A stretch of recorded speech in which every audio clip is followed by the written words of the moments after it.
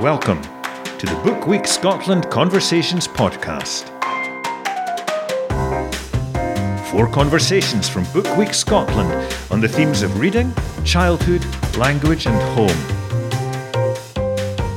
This is a conversation about reading.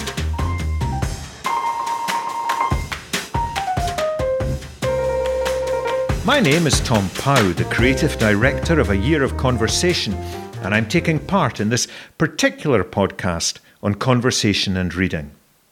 To open a book is to open a conversation. So who better to open a conversation on reading with than Marjorie Gill, founder of the highly successful reading project, Open Book. Marjorie is also, like me, a poet.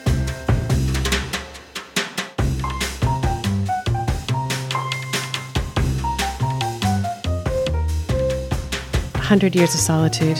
Can't get through it. Tried about 20 times. Really? But it has been 15 years, so maybe I should try it again. But do you not think sometimes with a book like that where you're stuck, you just kind of like take a run at it? This is real sacrilege. Threw it into the fire once in fury because I'd tried to read it so many times. Right. And I finally thought, I just am fed up of how much of my life I've given to this text that I can't bear. But you know. You're allowed. Are you? You're allowed. And I remember being at a book festival event many years ago with Doris Lessing. Oh. And Doris Lessing said, when she was young, when she was a student, there were a certain number of books that you had to read to be educated. There's the Great Tradition, a few sort of like foreign masterpieces and something, and then you were considered to be well read. But she said, how is it that for most of her adult life, all she's really been interested in is reading and writing, and yet she has books climbing up her walls now, beside her bed, because now to be well read, you've got books in translation, you've got the Latin American books, you've got the modern westerns, you've got all kinds of different books coming from all over the world, and it's hard to choose. So much of what I read is for work now, that it's so rare to have a book for pleasure. Very, very rare that I get to choose something. Well, there is. There's an excitement there, isn't there? There's the excitement of surprise in being told you're chairing a session and you discover something that you wouldn't have read, and there's the pleasure of searching for something and finding something that absolutely suits. Yeah, or there's the opposite. Something. There's the experience of having loved a book. So we chose The English Patient as one of the books for the Edinburgh Book Festival this summer because I loved it when I read it. And I knew Ondaatje's work as a poet, loved the book when I read it. And then when I reread it this summer, I thought, I'm not so sure about it anymore, which is a shame. I kind of almost wish I hadn't reread it because it had stayed in my brain as one of these. You can tell he's a poet in the writing. It's just beautiful writing, but the storyline, maybe I'm older and more cynical, it didn't hang together as much as I wanted it to. So there is sometimes the inverse, but quite often it's something you think, I'm really not going to enjoy this, but I just have to get through it. And then there's something in it that... I wonder if for you then that makes that not a classic, because I always think if you read a classic, when you read it, is always the right time to read it. Yeah. It's like, if you come late to a classic, something that everybody's read in their 20s and you come to it in your 40s or 50s, it always feels like the right time. I mean, a classic has that quality. I don't know. I think actually I've got more picky as I've got older. So I think early on I found lots of things really interesting. And now I think because I read with the eye of so many different people and so many different kinds of people who might approach literature, I can always find something that doesn't quite work in a piece, which is tricky as a writer and tricky as a reader, I think. So there's bits that I just absolutely adore, but most of the time there's something that I think, that wouldn't work for, Ondaatje's wonderful if you just want to be taken away. But I'm thinking, lots of people would find this difficult or dense, or the language here is a bit. So I wonder if it's just that I'm getting older, and I wonder if my bookshelves will get shorter in some ways of the things that I would want to reread rather than... Well, as you're young, maybe I'm sounding really grumpy. No, you're a reading machine. As time runs out, maybe you do want to. Maybe you do get more picky. I read, for example, one of the books we read this summer was In the Light of What We Know by Ziya Hadar Rahman. It's a really dense and difficult book, but it was one of the best books I've read ever because it touches on science, it touches on race, it touches on all sorts of things that I thought I was not interested in, and bits of it that I was interested in. And funny, almost everyone else I know couldn't get through the book. So I think that maybe my tastes are changing, or just this. I need something to surprise me in a way. So it's not difficulty that puts you off. No. It's just I think that it has to surprise me. It has to be something that I'm not expecting. So maybe the idea of rereading something doesn't give me that in the same way. I'm not sure. Does what you've read have an effect on what you write? I think what I've read has an effect in the sense that it needs to have something in it that's surprising not only to the reader but to me. So I could never think of myself writing something about the subject of maths, for example, because it's not my best subject, shall we say. Mm-hmm. But then that's the sort of thing I think I should tackle. I should try and go learn something new or learn about something in a way and find out what about that thing surprises me or what engages me, rather than, that old adage, you have to write about what you know. I actually think there's more magic in some ways when you are finding yourself surprised by something. Then the writing that comes is fresher or more interesting. You're able to see the sparkle in things in a way that you might not about your favorite teacup or the experiences that you have. So there's that. And then I think I've been reading more about the experience of people being other. I think seeing how other people do that well is really interesting to me because it's something that I'm interested in writing about, but I'm never sure how to do it in a way that engages other people. Now, this is a world that you know. I mean, I remember when we're talking about poetry. I remember as in my upper years in school, the Penguin Modern European Poets came out. Yeah. Holub and Vasco Poppa and Herbert, and I remember being just terribly taken with them, with the simplicity and with this sense of the world that they came from. That there was, this was a world that was politically repressed. And here's just this is The End of Love by Miroslav Holub, where he describes love, and he says at the end of the poem, he says, "Sweepings, dust, bitter as the beginning of the world. Believe me when I say it was beautiful." That's lovely. I love that. I love that. So I was aware of that other, and I was aware of history used to come into these poems, and history would bow and history would speak and history was an actor. Now, back in the sort of 50s or 60s, history was static. Europe was Europe, everything was static, And then suddenly it's moved, of course, and your writing and your life experience is imbued with the movement of history. Yeah, because I'm sort of got one foot in one place and one foot in another, and then I live in a third place. So it's a very strange thing to find yourself half and half, and then living this year actually longer in a third place. So I grew up in Tehran as a little girl with an Iranian father and an American mother. And we left in 78 and 79. We didn't all get out at the same time. My dad wasn't able to come out with us, so we left during the Iranian Revolution. So we lived through part of the revolution, and then when the airports shut, my mum and my brother and I left, and my dad came out the next year. And we lived in Ohio for a little while, which was a really interesting experience being Iranian. And then I largely grew up in Washington, D.C., but for the past 20 years, I've lived in Britain.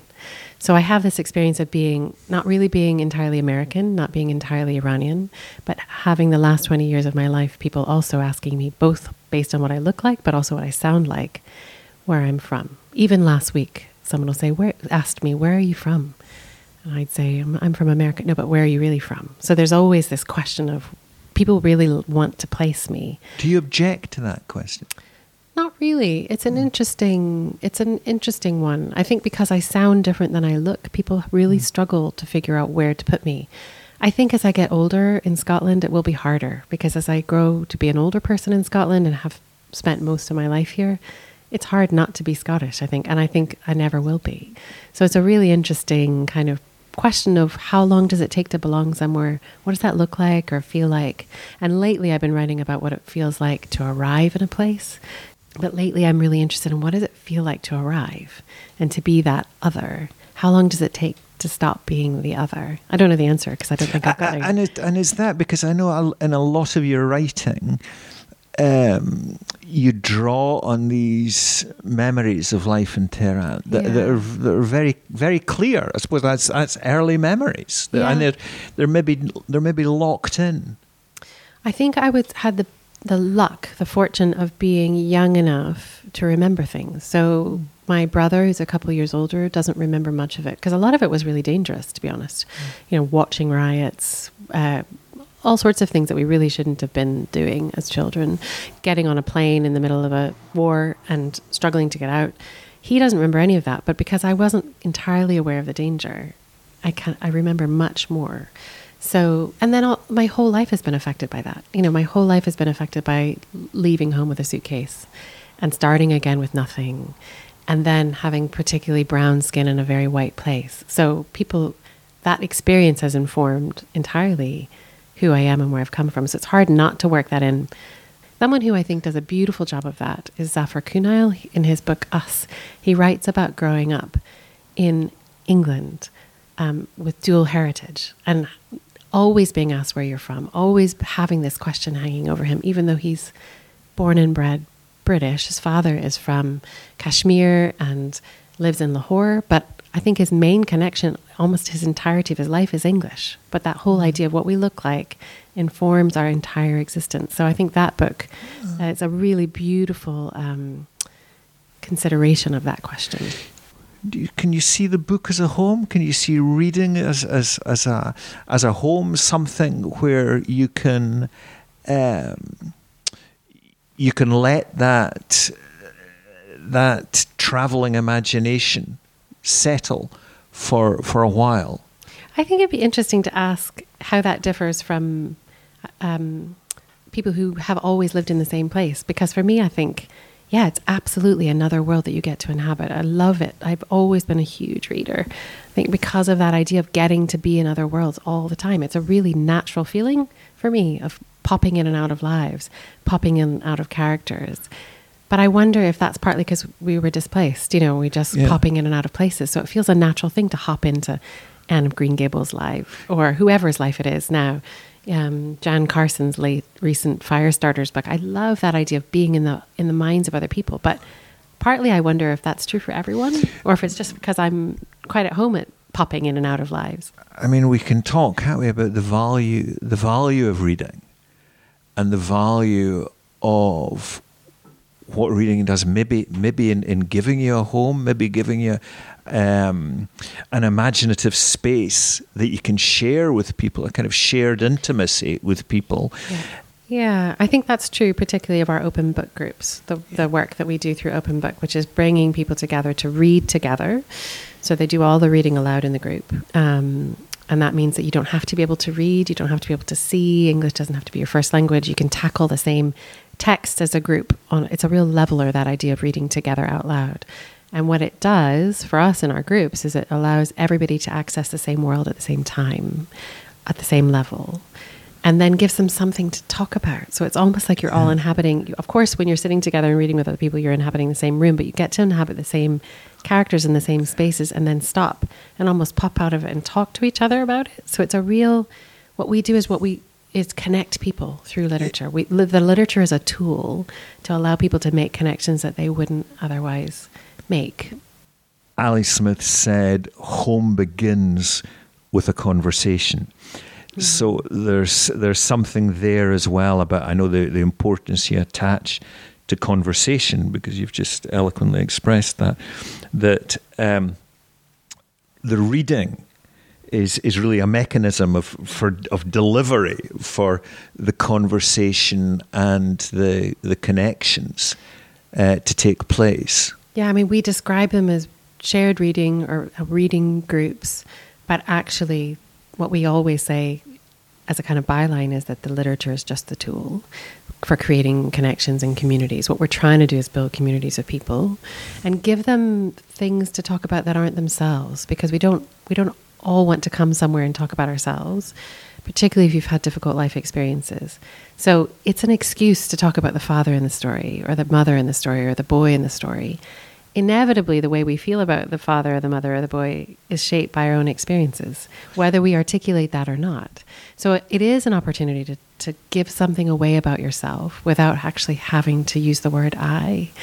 And that's a really powerful thing, I think, because you can connect with other people without feeling like you've had to put your guard down or and that's but literature has particular qualities that allows you to do that. I mean, there's lots of, just about every enterprise in the arts can lead to conversation and connection.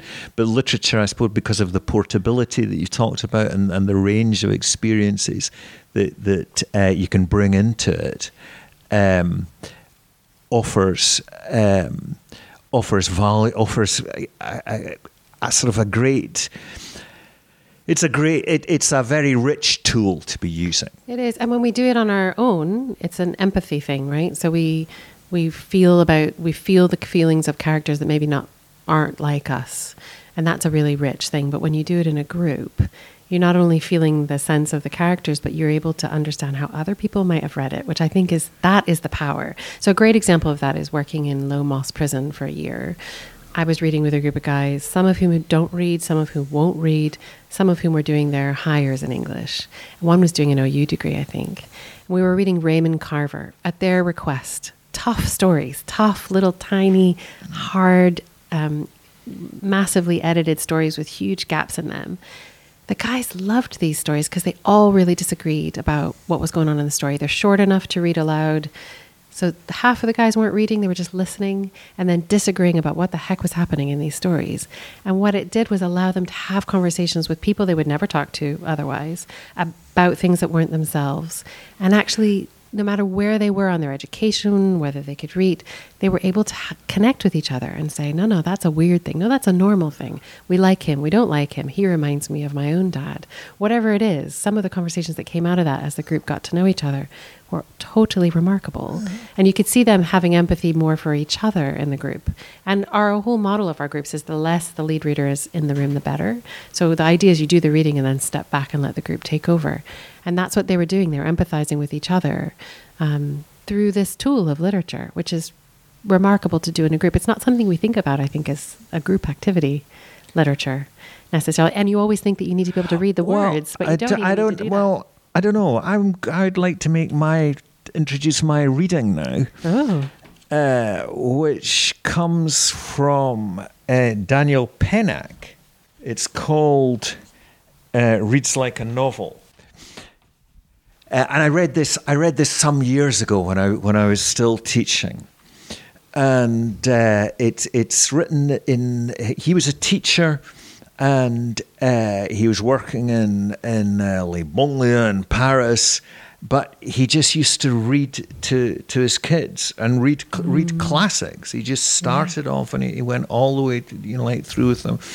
And one of the things, he's got these rules for reading, like it's okay to skip. It's okay to abandon. Oh, thank God someone said that out loud. That's so great. You're okay. So this is just one of the short sections. You've got to read. But from which part of my schedule should I take this daily hour of reading? From time spent with friends, or watching TV, or travelling, or evenings with the family, or my duties? Where does one find the time to read? It can seem like a serious problem, yet it's no problem at all. Whenever there's a question of whether there's time to read, it means the heart isn't in it. For if you look at it closely, no one ever has the time to read, neither children, nor teenagers, nor grown-ups. Life is a perpetual impediment to reading. Reading, sure, I'd like to, but there's the job, the children, the house. I've no time anymore. How I envy you're having time to read. And why is it that this woman who works, shops, raises children, drives her car, loves 3 men, goes regularly to the dentist, is about to move house next week, why is it that she finds the time to read, whereas this man, a chaste bachelor of independent means, does not? The time to read is always stolen time, just like the time to write, moreover, or the time to love. A lot of the book is about teaching. And one of the things he says, for example, is he says, what great teachers we were when we didn't bother about teaching methods. And when I read the whole book, it dawned on me that what I was doing and what I had been doing all these years as a teacher was making meaning. Mm. Because and each time, I did, I read Hamlet with them or Romeo and Juliet or a novel, whatever, we were making meaning together, which sounds like what you've been talking about in your groups and these group conversations that you have. And it took me a while. I mean, I was close to the end of my career when I realized that is what I was doing. I was making meaning, and that teaching is conversation. And it seems to kind of change the accent of it if you think about it like that. You're having conversations to make meaning. And, the teacher may know some things that the pupils don't and may point out, you can't say that there. Just, the text doesn't allow you to say that. But you are making meaning together. And each time I read these texts with the pupils, they were different.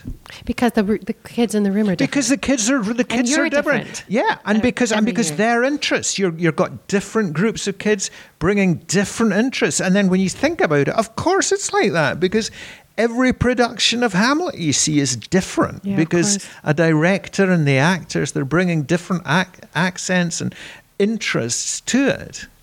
And even you're a different teacher than you were the year before, because someone might have passed away in that year, or maybe something not even as significant as that. You're just a different person. In the same way that texts are different when we go back to them year on year, you're a different person. But then the people in the room are different as well. So you're right. This idea of making meaning together as a collective experience is a really interesting way of putting it.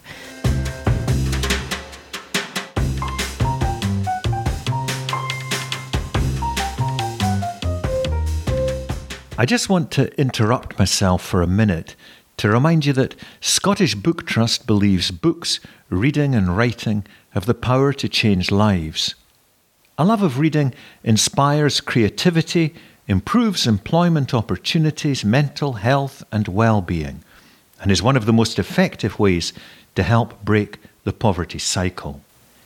If you believe books have the power to change lives, why not become a regular giver to Scottish Book Trust at scottishbooktrust.com/donate. Now, back to the Book Week Scotland conversation featuring Marjorie Gill and myself, Tom Pow, on the theme of conversation and reading.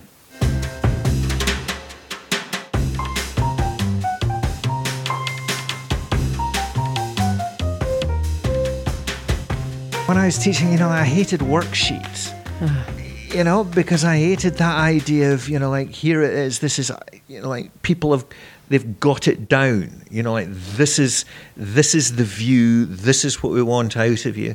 Because I think you should keep nimble in your feet when you're having a conversation. But do you think, this is the reason I love poetry, I think, most, is because there's no worksheet to fill in for a poem, because there is no right answer. That's why we love them in our groups, because you get to decide. I mean, it's true for fiction too, but less so, because the writer is telling you what's happening in the story. In a poem, there's so many holes. There are good poems, there are lots and lots of holes that your readers get to engage. It becomes about making meaning with your reader in a way that might not be true in a storyline, in a narrative storyline, I think. But I don't know if you're making a face. So maybe. Yes, I mean, there is, like I say, one of the things that's interesting, I think, is to say, is that point of, but the text says this. Yeah. So I understand why you're saying that. But the text doesn't support that. But there's still that space for meaning. And like you say, nobody can tell you what a poem means to you. No, and in fact, it's best if you read them without the poet in the room, because then you get to. I mean, this morning with a group of 20 S5 kids in Glasgow, we decided that the poet for one poem was a liar, which is great. You know, that the whole poem was a poem of untruths.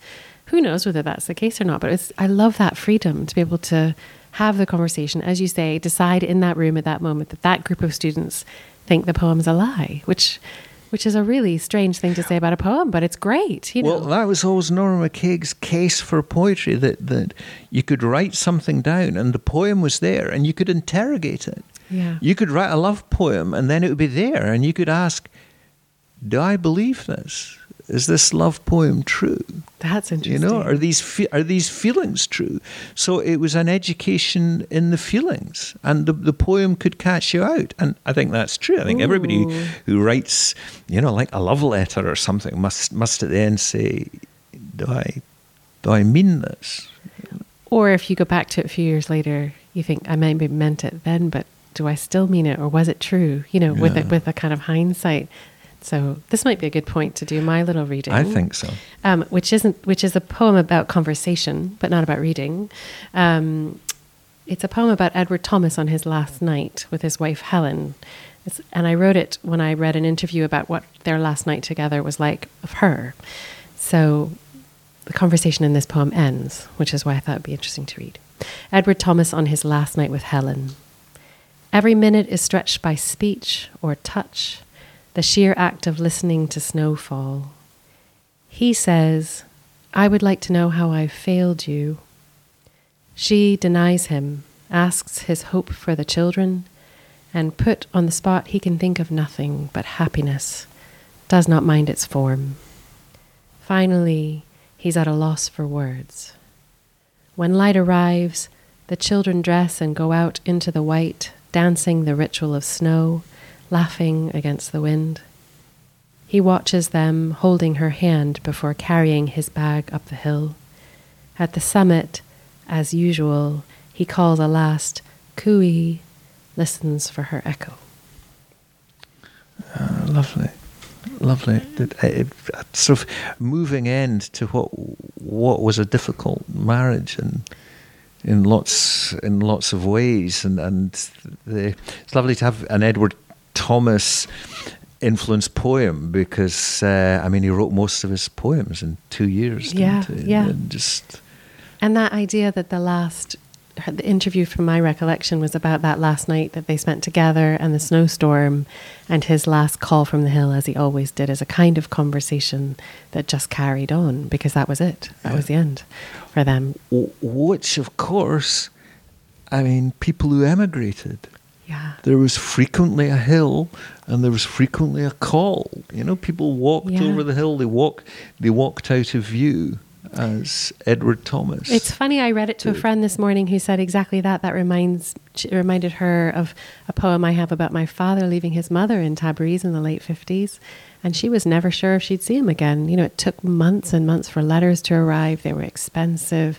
She never knew whether, she did know because she eventually heard back. But it probably took 6 months for her to hear from him. And it's inconceivable now to think that you wouldn't hear from someone on the other side of the hill as they got on the bus or whatever it was. But back in the day, that was it. You just hope that they got there alive and that all was well. So one of the books that I've looked at recently and absolutely loved is Roseanne Watt's new collection, her first collection, Moder Die, which is a real love letter to her homeland in Shetland. And it feels like that kind of looking back over the hill at the place that you come from and having a conversation with the land and the language and the people from afar in some ways. I'm not sure how from afar she is, but kind of being able to look back and have a conversation and include other people in those conversations of your origins and the places that you come from. And we read it in a book group recently, had an entire conversation over an evening about this one book, and all 12 of us, never happened before, absolutely universally loved the book. So it is that thing of conversing with the places that you're from and having lots of other people join in that conversation. It's a super book, and the language in it is particularly rich, isn't it? And I love the fact that you can hold it in your mouth. You can kind of roll it in your mouth. It's like language as a physical thing. And she has a poem about that, doesn't she, in the book, about how speaking in the Shetland dialect is like holding stones in your mouth and dropping them out one by one. It's a beautiful visualization for those of us who are trying to read some of the dialect of what it feels like to try and say words that aren't ours. It's beautiful, you're right. I want to ask you how you came up with this idea of conversation in the first place. The Year of Conversation began with a book launch of a collection, an anthology of Latin American poetry translated by a friend of mine, Richard Gwynn, and it was launched in Blackwell's. And there were a number of Latin American writers there, one of whom was the Argentinian poet Jorge Fondebraider.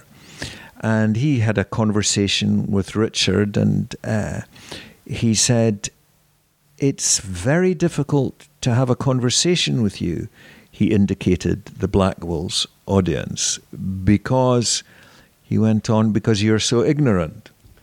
And Blackwell's audiences aren't used to that. So he said, "I go into a bookshop in Buenos Aires and it's full of books translated from English into Spanish. I go into a bookshop here and there's nothing." He said, "You are missing half the conversation." And I began to think translation as conversation's a very interesting idea. And then I began to think, well, actually, there's lots of small enterprises in Scotland where people do translate and people do meet writers and move between languages. So I played around with that, and then I met a friend, Faith Little, on the number 22 bus, and we were talking about Brexit, and she said it's just really important to keep conversations going. And I had to get off the bus, but I thought, what conversations with whom? What kind of conversations? What should we be talking about?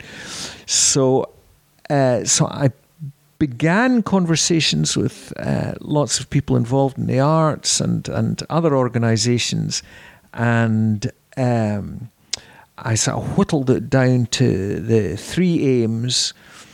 The aim was to celebrate conversations that were going on, because there are a lot of these things, and we should celebrate these. To initiate conversation, to start new conversations, things that perhaps weren't being talked about as they should be. And the third thing is to explore conversation, to find different ways of having conversations with people.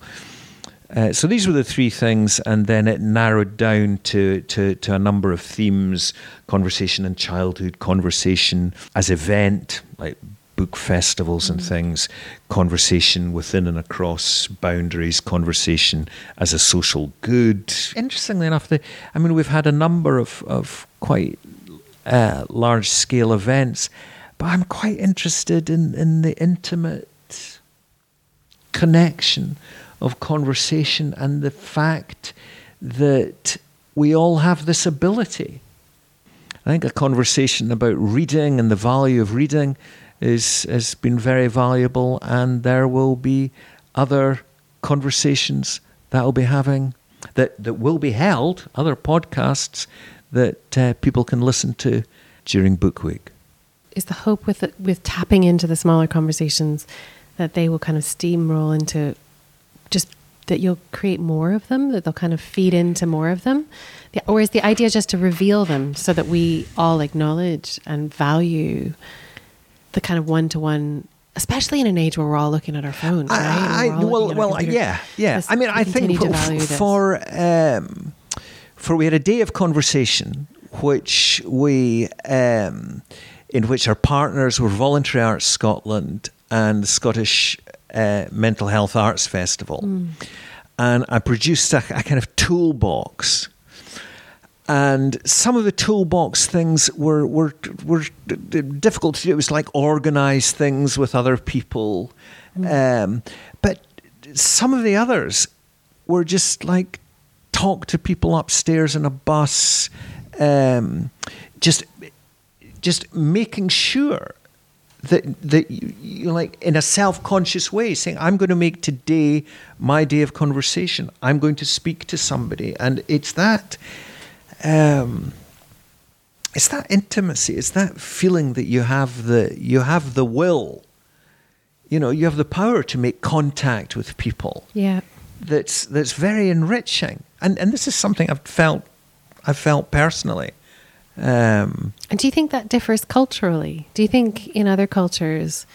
So I'm always surprised by Americans, for example, how talkative they are, because I've been away from America for so long. When I go back, random people in stores will ask you how you're doing and how's your day, and I, you know, as an almost British person now, I kind of sometimes think, just leave me to do my shopping, which is funny as a response, you know. But I wonder culturally whether some people are more inclined to conversation. But is that an interested question, or is it just a cultural kind of throwing it out? You know, is it like a have a nice day? Yeah, maybe. Or I increasingly think there are just people who are interested in the people around them, looking for the stories, right? As writers, you're looking for a story, or you're just interested in this backstory of someone who's might be serving you your coffee or checking you out at the supermarket. So I wonder whether that's a personality type or a cultural thing, or whether we can change it. But particularly in the context where loneliness is such a big thing, Open Book finds that a lot of the people who come to our public groups, which we did not set out to have, but we do have now, are people who don't speak to anyone else during the week. We'll get comments like, that's the first time I've heard my voice in a week, my own voice in a week. Which is heartbreaking, but also we're grateful, you know, that they come along and read aloud and take part. So I think increasingly we're finding that there are people who, I don't know whether it's that it's the digital age or what, people just don't engage with. You don't have to engage. You can get your shopping delivered. You don't have to go out. You don't have to speak to people if you don't want to. Well, yeah. I mean, I think that's true. There's a terrific book, Reclaiming Conversation by Shelley Turkle, and she talks about the effect of all this digital world and people being lost in their phones and people not addressing other people, although one mustn't rush to judgment. Think about Alistair Reid's poem about Write Me a Letter. That isn't even a letter that's being written. It's the wish to write a letter, the wish to receive a letter, the wish for conversation. And I wonder if a digital conversation or a kind of messenger message or a WhatsApp message is that same idea of wishing for a conversation, wishing to have someone write to you. Yes, because I know the intimacy that you can have online. You know, I taught an online creative writing master, and it was I was surprised at the intimate communication that it gave rise to. And part of this project, I said, is to explore conversation. Although some people say about digital conversations that they are different because you don't think before you write, in a way that you would say something to someone digitally, that, especially the generation behind me, that they would never say in person. So that it has this kind of scary lack of a barrier, that people's barriers drop online. That might not be true for someone my age, but it certainly is true for my teenagers. You know, yeah. So there which in this Shelley Turkle, this was one of the reasons she began the book because the high school teacher friends that she had in America, she's a psychologist, noticed a dramatic fall in empathy among students.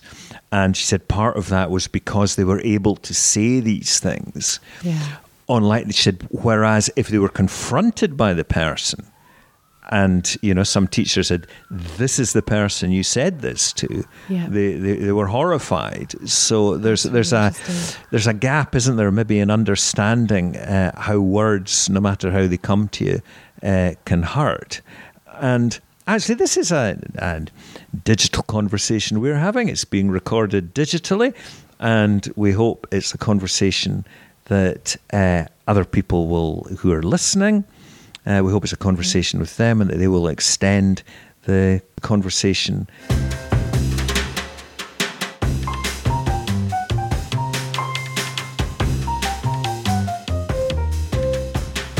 After my conversation with Marjorie, it strikes me that, just as Edwin Morgan wrote that there is a poetry before poetry, so there is a reading before we become readers. We can chart that time more easily if memory allows us, because far fewer books are involved. It's like a small stream that leads us to the sea. But reading is a language, and Like any language, it benefits from being shared. As Kate Briggs has written, reading the same books as someone else is a way of being together. That's true, even if you have little else in common. Marjorie's work with Open Book is built on that belief, as of course are book groups up and down the land. I hope that our conversation about reading has convinced you, if you needed any convincing, that the conversations that arise from reading are an engaging way of being together.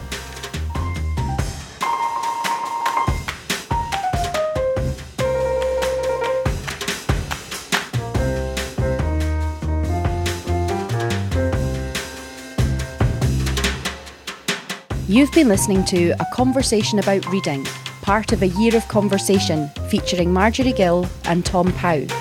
The show was directed by Tom Pow and produced by Ewan Spence. A Conversation About Reading is a Spence Media production, commissioned for Book Week Scotland by Scottish Book Trust.